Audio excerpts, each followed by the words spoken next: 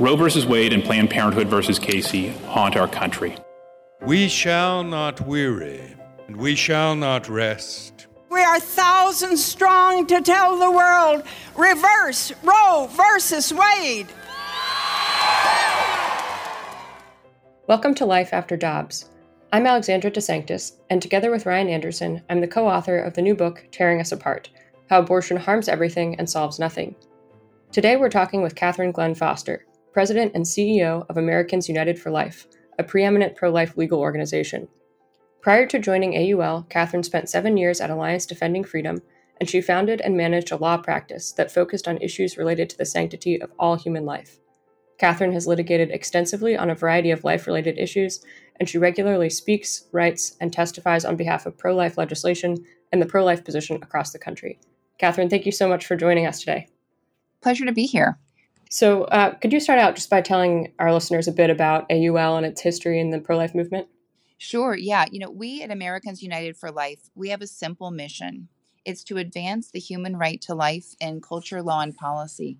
We were America's first national pro-life organization. We were founded 2 years before Roe v. Wade in 1971, and we were founded by Americans of all ages and backgrounds and beliefs who just shared this common sense understanding of the human person and of constitutional justice.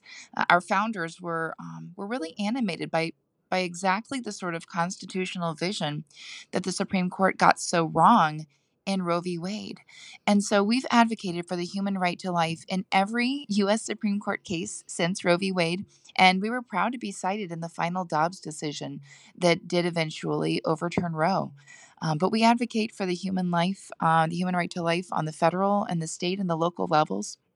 We work across all branches of government, and we work with lawmakers who share our mission of advancing and enshrining and upholding the human right to life in all of its fullness, which means not only legal protections and common sense prohibitions against violence like abortion and outright infanticide and euthanasia and suicide, but it also means affirmative protections and provisions for women and for persons who need real care, material care, resources, counseling, financial assistance, job training, just whatever it takes to have the capacity to thrive across the whole of a natural life. And so we strive for the day to channel the words of the late Richard John Newhouse, when all are welcomed throughout life and protected in law. Amen. That's such a great vision, mission statement for an organization, such a great mission to be dedicating one's life to. And we're going to be circling back to AUL in a moment, but I also want to give you a chance to say a little bit about yourself to listeners. In the book that Alexandra and I've written, we quote an op-ed that you've written, and I know you've testified sharing this story as well, but not all of our listeners will be aware of it, and I don't want to steal any of your story, so that's why I'm speaking somewhat obliquely about the op-ed, but there are at least 2 instances in your own life where the right to life has come into play in a very personal way, and I was just wondering if you could share a little bit about that with listeners. Absolutely. It really, at least for me and for so many Americans, it really is personal. It was personal for me before it was political.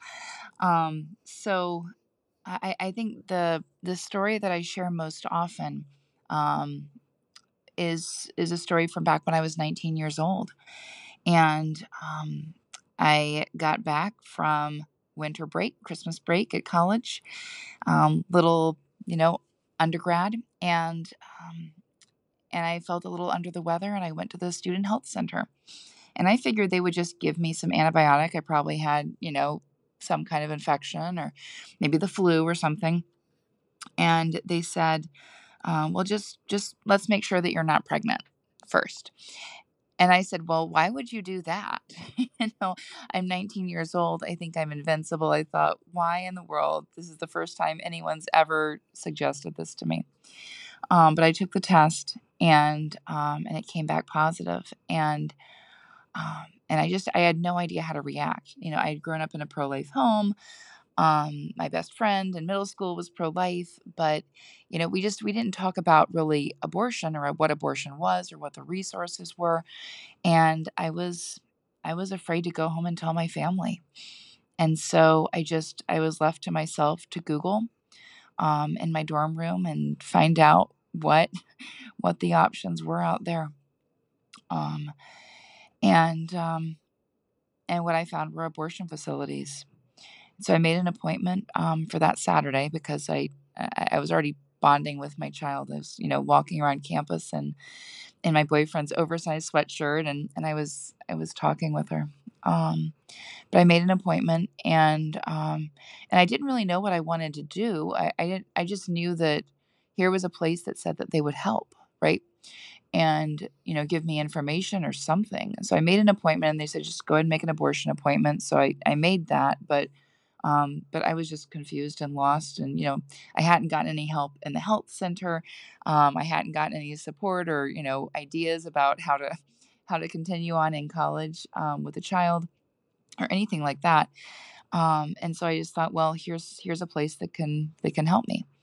Um, and so I went in, and it was an overwhelming experience. It was a kind of a scary experience. It's one of those where you kind of just block it all out and go through the motions. So I took the pills that they handed me in a little cup, and I went back, and they did an ultrasound the way they have to. And I asked if I could see it. And they said no. It's like it's 2 feet, if that, from my face. If they just turned the screen, I could see and get the information that I was asking for. But they said no to that, and they just sent me on to the next room. And I'm asking questions, and they won't give me any kind of answers or guidance or support or anything. They just shuffled me along this assembly line process. And so I was on the table, the actual abortion table, and suddenly I just realized that it was so wrong, that I wasn't getting answers, that they weren't there to help me.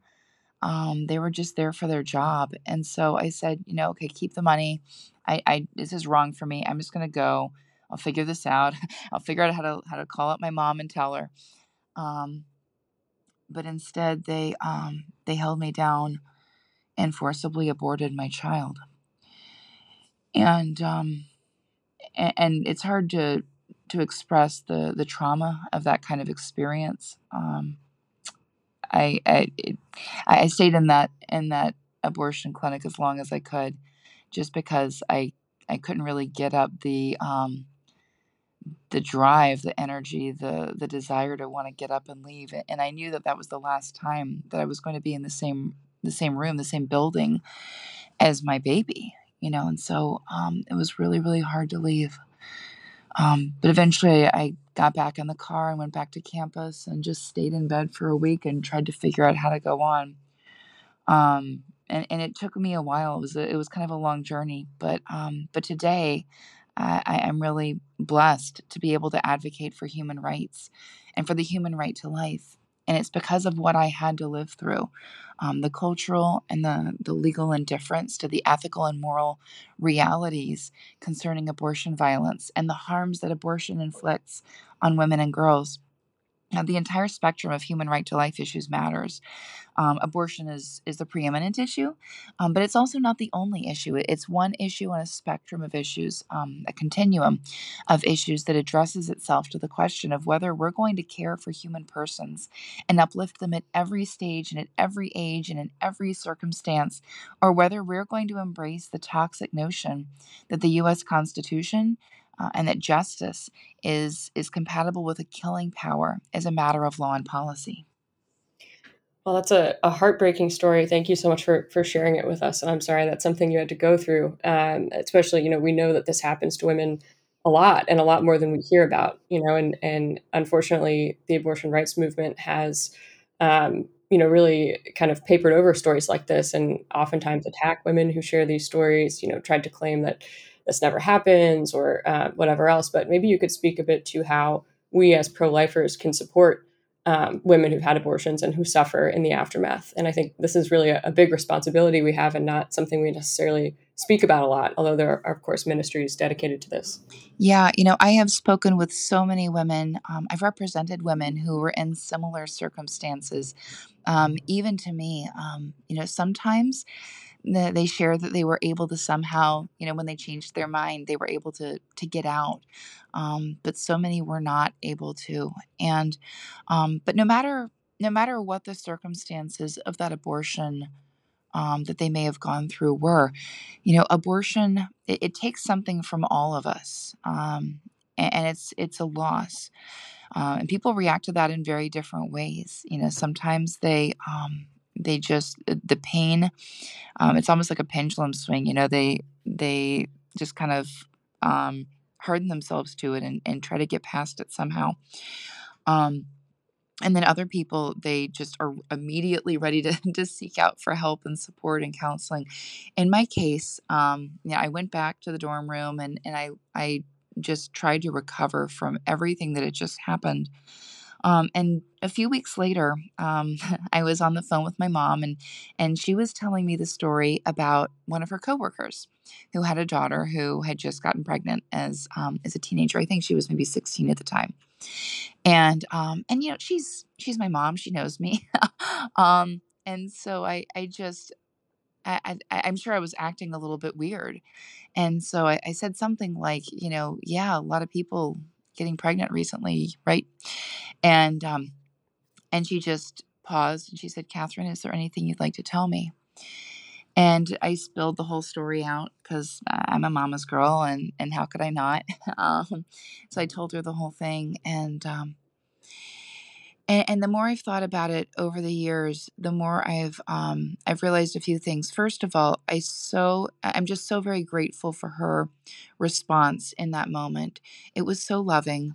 As I knew it would have been, of course. It was just so loving and so supportive. And, of course she was, disappointed, and she was sad for me, and she mourned the loss of her grandchild. But, she said, "Okay, what do you need?" And one of the things that happened next is that she found me counseling, which it turned out was at a pregnancy center.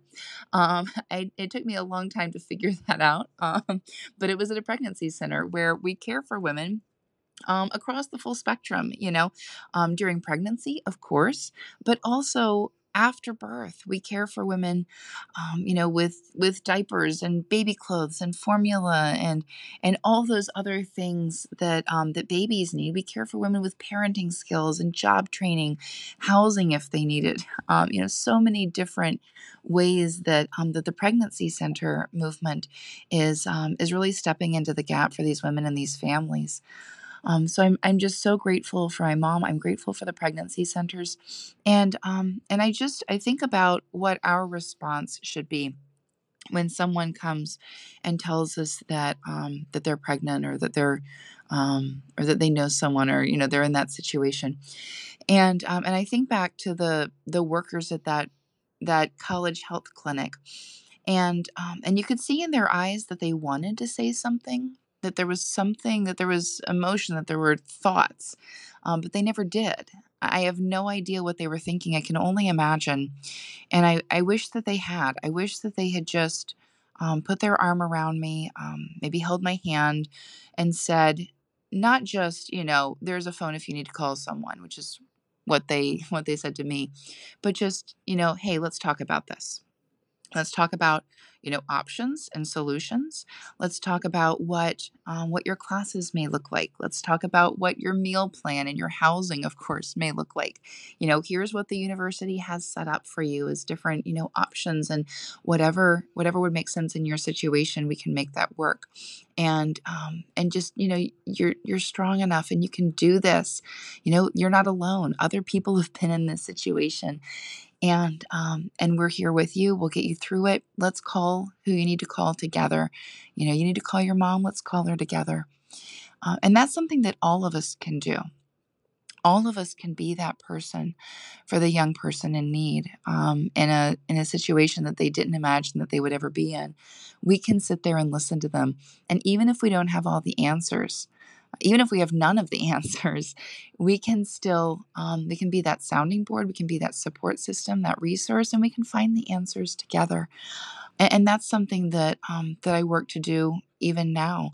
I was just on the phone a week or two ago with a friend of mine up in New Jersey, who is on the school board, and was saying, what can we do to support pregnant and parenting students in our school? And so I just brainstormed. I came up with ideas like, okay, let's try giving, credit for childcare. Give them time to care for their children.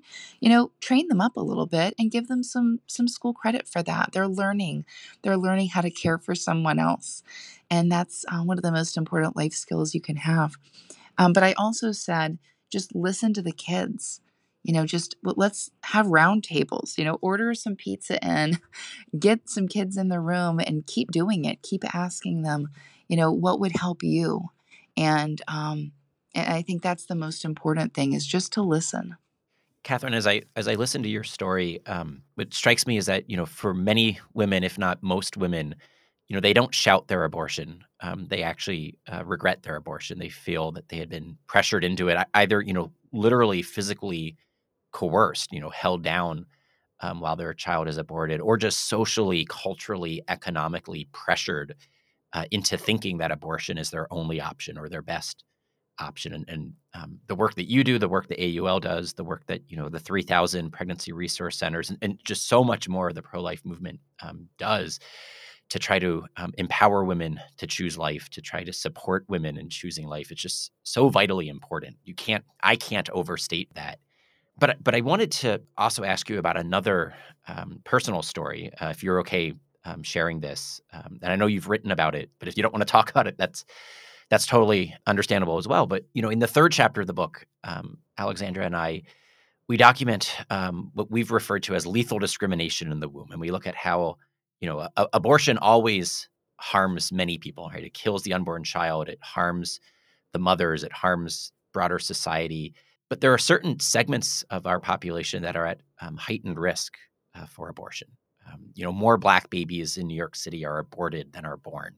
Millions of girls are missing from our globe because of discrimination on the basis of sex in the womb. And then likewise, people who are diagnosed with disabilities in the womb face a much elevated risk of abortion. And this is where you see those just Orwellian headlines with things like, Iceland has eradicated Down syndrome, as if they found a cure for the genetic disorder, when in reality what they've done is they've eradicated people with Down syndrome. And I know you've had an experience like this. I believe it was with your fourth child. Could you share what that experience was like, and just the decision you made, and how your daughter is today, and what listeners can learn from that experience? Yeah. When I was expecting my now 7-year-old, I went to the doctor. I was going in for a normal checkup, a normal ultrasound, and it was one of those ultrasounds where they say, give us a few minutes. The doctor will be in shortly. And, there's so much fear that goes through your mind at that point. You're waiting for the doctor. You're terrified. What news is coming? And in my case, it was the news that my little girl was at a significantly elevated risk of a trisomy disorder. The most well-known trisomy disorder, of course, is Down syndrome. This is a different one. It was trisomy 18. But it's a life-limiting and sometimes life-ending trisomy disorder. And like you said, some countries over the last few years, they've claimed that they've, practically eradicated conditions like Down syndrome. But what they do is they just abort every child that's diagnosed with it. And so my doctor in that moment said that I should consider abortion, and was kind of pushing it on me, was saying, this isn't the kind of life you want someone to lead. You should just consider, trying again with some different child. I knew that there was no way that I could do that. And even just hearing that, it was it was sickening. It was heartbreaking. It was appalling, but it made me feel absolutely sick that the person that I had trusted myself and my children and our medical care and our lives to was treating our life as just, something to abort away and try again. Um, but I thought about changing doctors at that point, and I thought, no, I really want to witness to this medical team. I really want to just provide an example, even in the face of adversity. And so I carried on, and further tests were a little bit more promising, but but when but when I actually, gave birth, it was just so clear that those early tests were wrong, that even though the risk had been quite elevated enough that I remember I spent that first weekend afterwards. I downloaded a medical textbook and read it all, everything I could find about trisomy. But they had gotten it wrong. My daughter was born just as healthy as could be, no trisomy condition at all. And, she's now 7 years old, very active, a little bit sassy, but just the sweetest little girl you could imagine. She has curly hair, and her favorite thing is giving hugs. Well, probably her second favorite thing. Her favorite thing is maybe unicorns. But it's up there. Those are the top two. Um, and so what this taught me was that, even in the face of adversity, we can go on, we can provide an example. It also taught me just firsthand how those fetal diagnoses and prognoses, they are not a guarantee. But so many women are directed towards abortion based on those results. And so many lives have been lost based on those results. Yeah, I think about the millions who've been lost, and I wonder what kind of lives they would have led if we had just given them a chance. However that prognosis turned out, they deserved a chance at life just like you or me.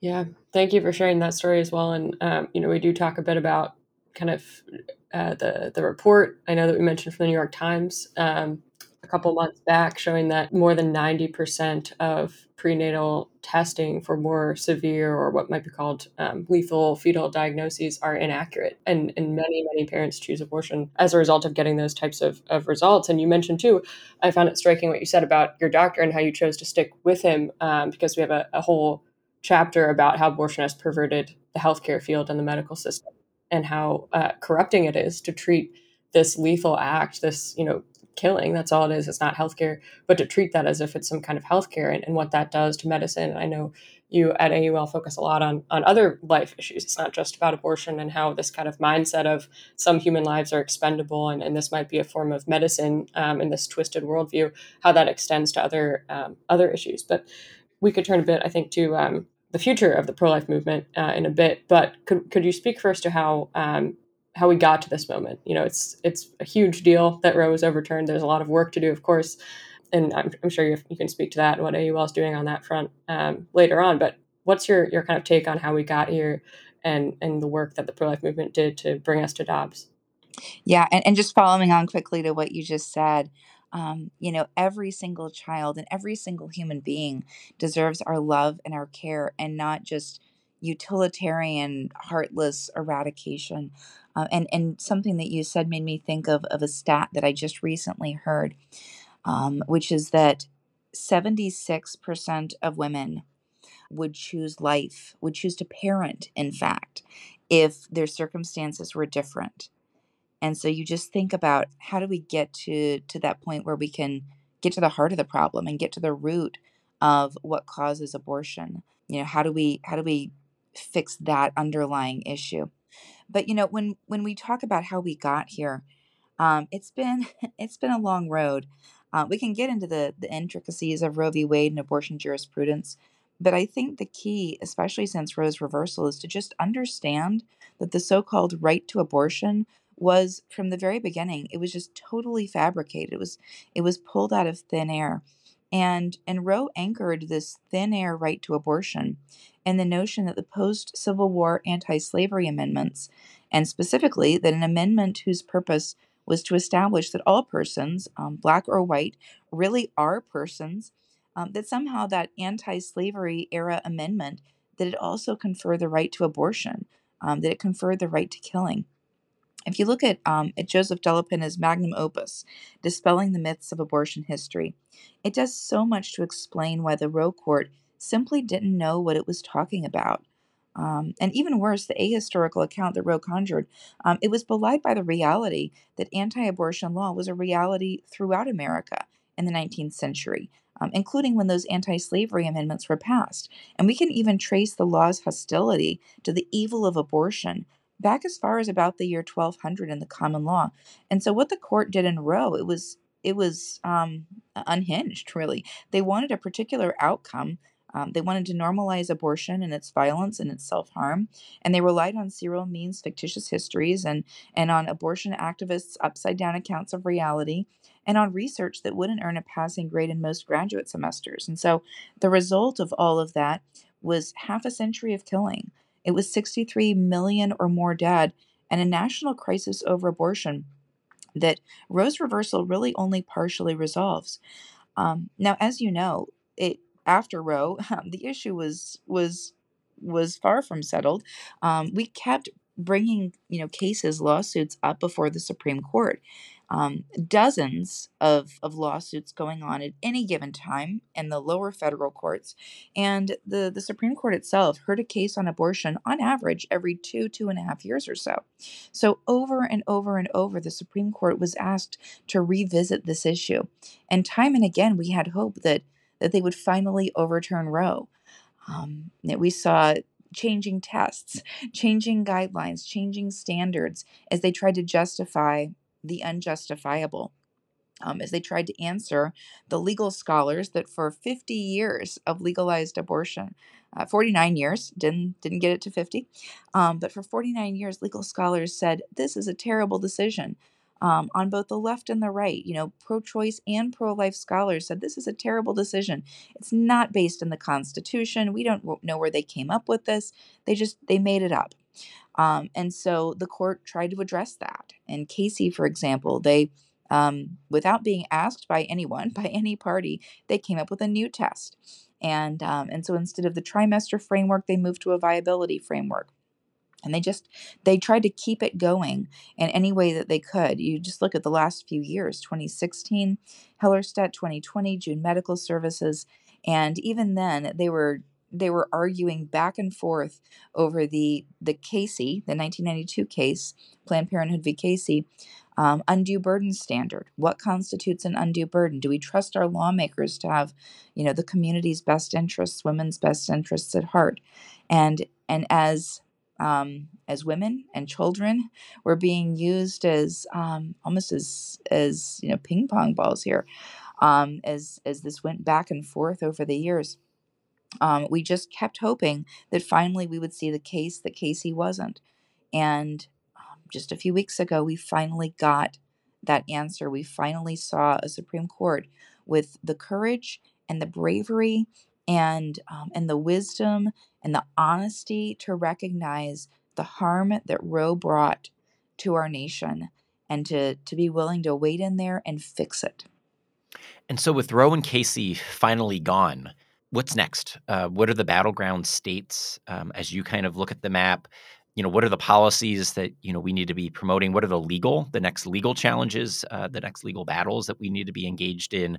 How are you thinking about next steps? Because, overturning Roe and Casey isn't the end goal. That was just a necessary precondition for the ultimate objective. And, your quoting of Father Newhouse was exactly right. Every life protected in law, every life welcomed in life. So how are you thinking about, the next frontiers?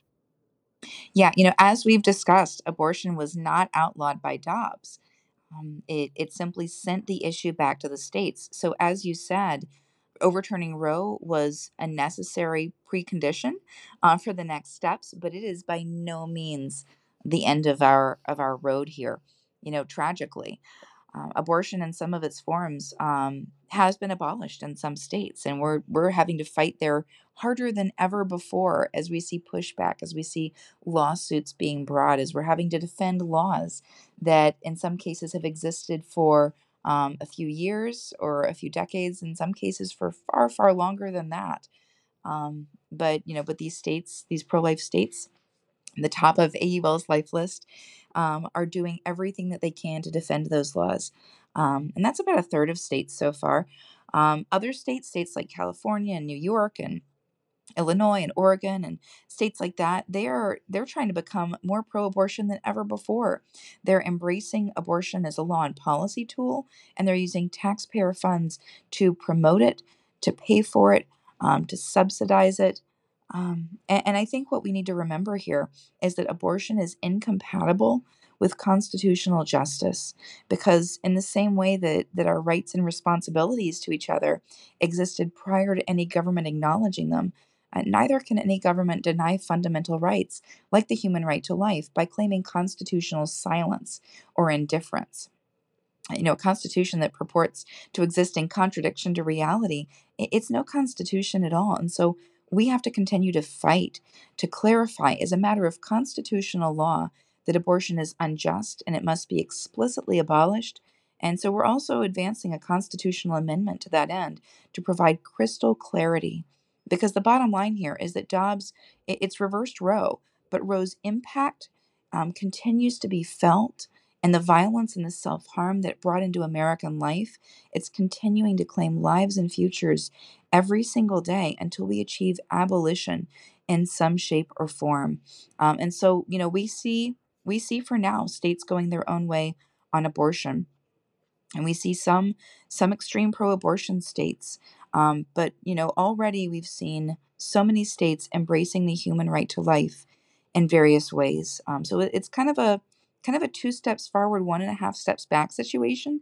Right now, about 2/3 of Americans still live in what are effectively pro-abortion states, where abortion violence is going to be worse than ever before. But the repudiation of the flawed logic and injustice of Roe, it was a critical step for principle.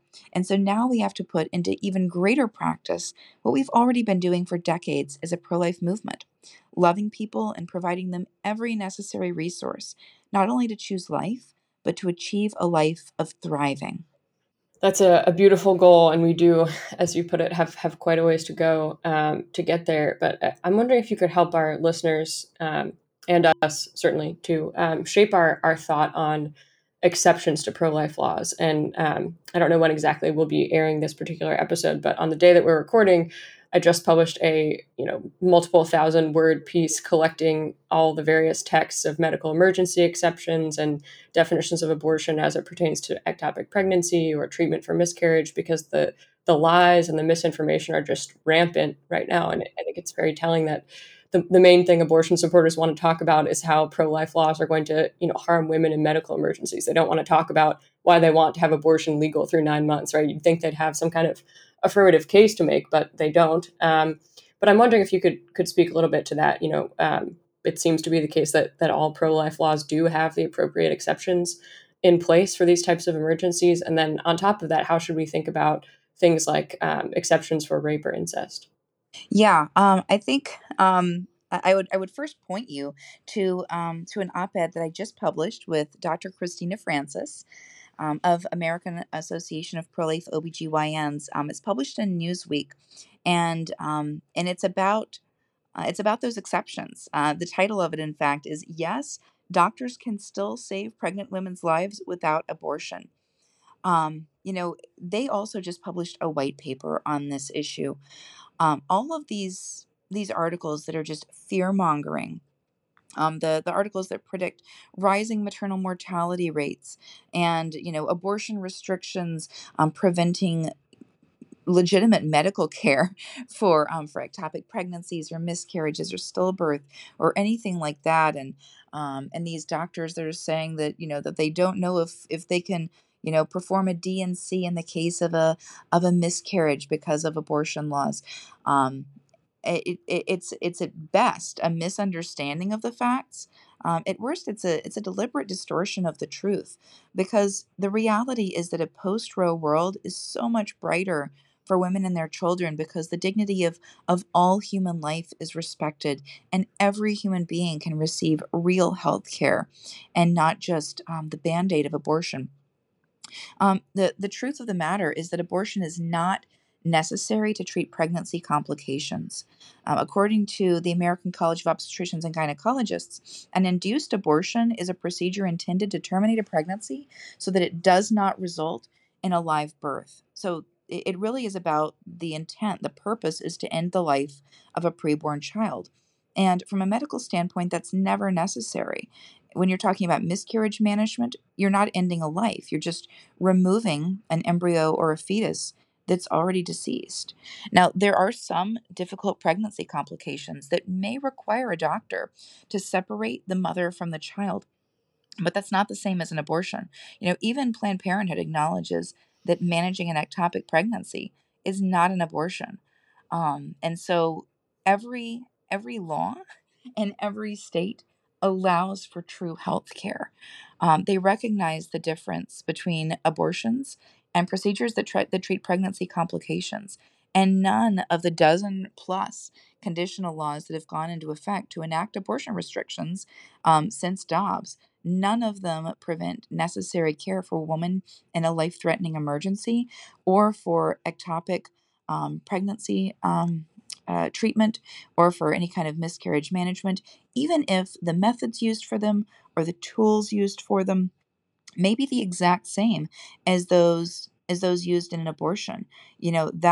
That's totally possible, but it is but all of that is allowed under the current state of our law, and that's something that has never really been at issue.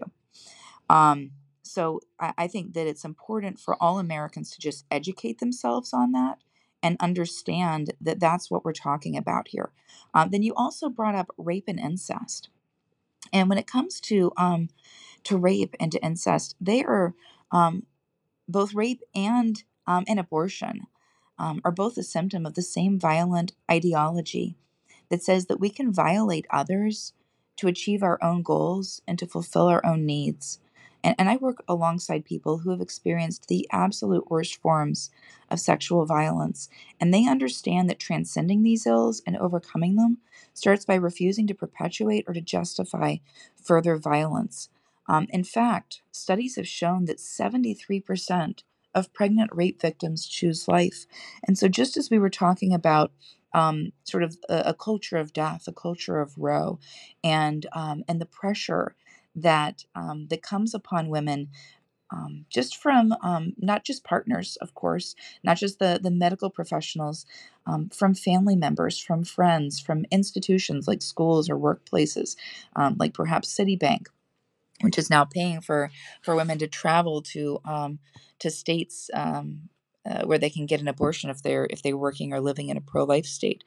But also women who've been raped and find themselves pregnant in that tragic situation, they feel that pressure because of all the talk about exceptions, because of all the talk about, well, if you've been raped, then of course you might want an abortion, and so they feel pressure based on that, even though the majority of women who've been raped do choose life. And so I think that all too often nowadays, rape and incest are being used as a political and as a psychological bludgeon to advance the real goal, which is abortion anytime and for any reason. And I think we should be talking to sexual assault victims because we're just jumping to the wrong conclusions based on fear and based on prejudice without actually talking to these women. And we should be trusting women. We should be trusting women that there isn't some one size fit all solution to serious problems like rape. And we should be trusting women instead of stripping them of genuine choice by pushing extreme pro abortion views. And really the notion that a woman or a young girl would be better off in the hands of an abortionist than in the care of her family doctor is proven false by the real history of abortion, which is absolutely rife with stories of abortion centers that failed or refused to report perpetrators even when state law required it. and then returned the girl back into the hands of her rapist. No questions asked. We've seen case after case in states across our nation, pro-life states, pro-choice states. Ulrich Klopfer in Indiana, who lost his license after failing to report hundreds of cases of statutory rape. There's a young girl in Birmingham, Alabama, in 2014, 14-year-old little girl who walked into Planned Parenthood pregnant with her third child, and they aborted her child, no questions asked, sent her right back into that same situation that she was in, that we can only assume was abusive.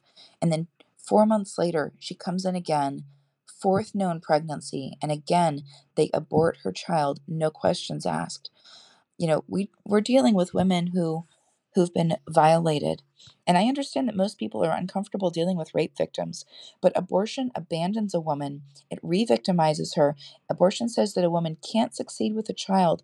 And so instead of promoting these sexist policies, we need to be empowering women with the social net and the resources to be able to choose life and to choose to carry a child despite, any grave injustice that they may have suffered.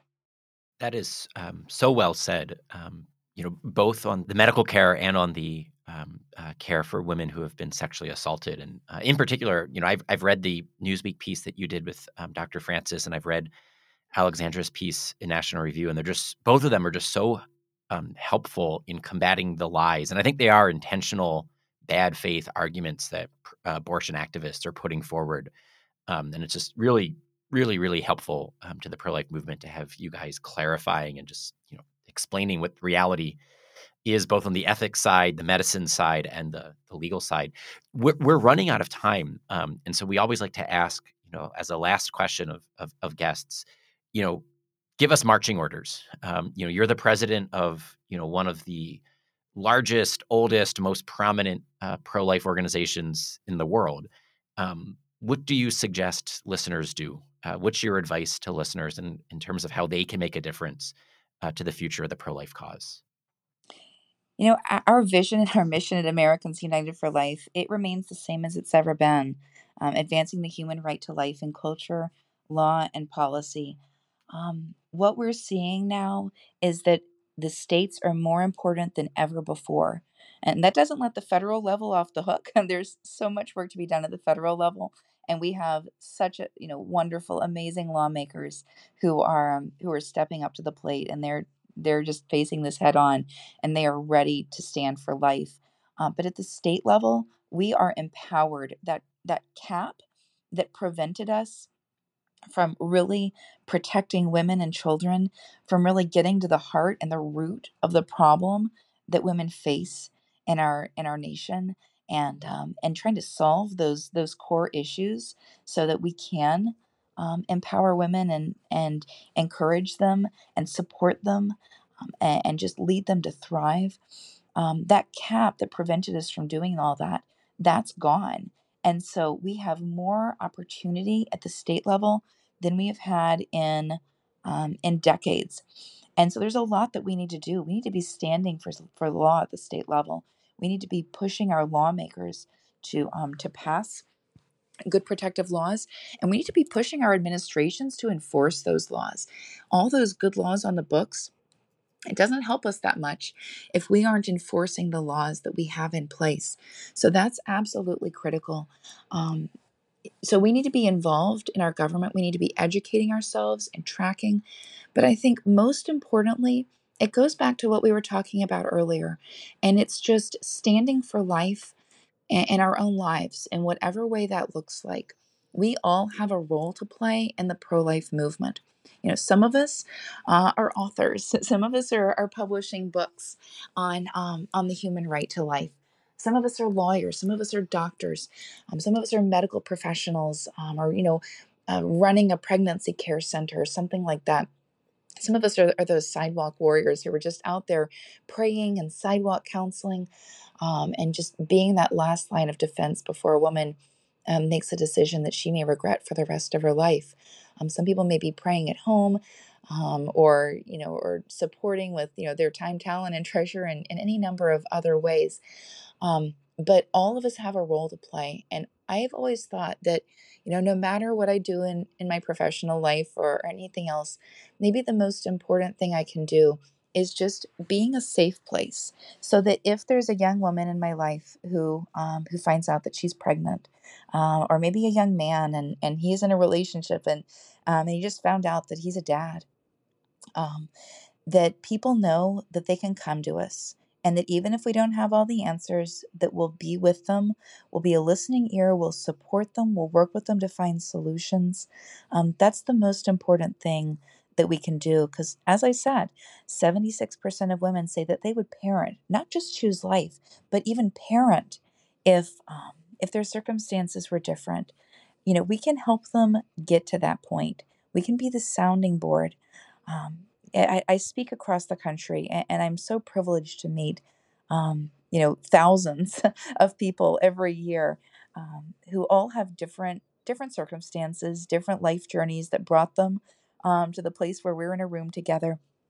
But I always stay after a talk. I always stay after whatever event that I'm at, because usually there's some people who come up to me and they'll start sharing their story, and you can tell just sometimes immediately. They'll just come up and they have this look in their eyes, and they just want to hug me, and so we hug it out, and then sometimes they share that they had an abortion or 2 abortions or 3 abortions, sometimes decades ago, and there's just such a wound for them. Sometimes they haven't shared it with anyone else in their life. Sometimes their husband doesn't know. And so we talk about, maybe sharing it with their husband. And sometimes I get to keep up with them afterwards, and they share how that went, and how just that transparency has been so healing and such a boon for their relationship. And then sometimes I'll meet people who are going through something themselves, and they need support or resources, or, who do I tell and how? And I just walk them through that. But I just think if we're that listening ear for the people in our lives, for those young people who need us, then that's maybe the most important thing that any of us can do to stand for life. Well, thank you so much for those inspiring marching orders, and for all the work you've done for the pro-life movement, both at AUL and before that too, and for your witness. We're grateful for it. And thank you for joining us today to talk through all these important issues. Absolutely a pleasure. Thanks for having me. Thanks for listening to Life After Dobbs. Ryan and I are co-authors of the new book, Tearing Us Apart: How Abortion Harms Everything and Solves Nothing, which you can order now. If you enjoyed our conversation, please subscribe, leave a review, and share it with a friend. This podcast has been sponsored by the Ethics and Public Policy Center. You can learn more about our work at our website, eppc.org, including our Life and Family Initiative.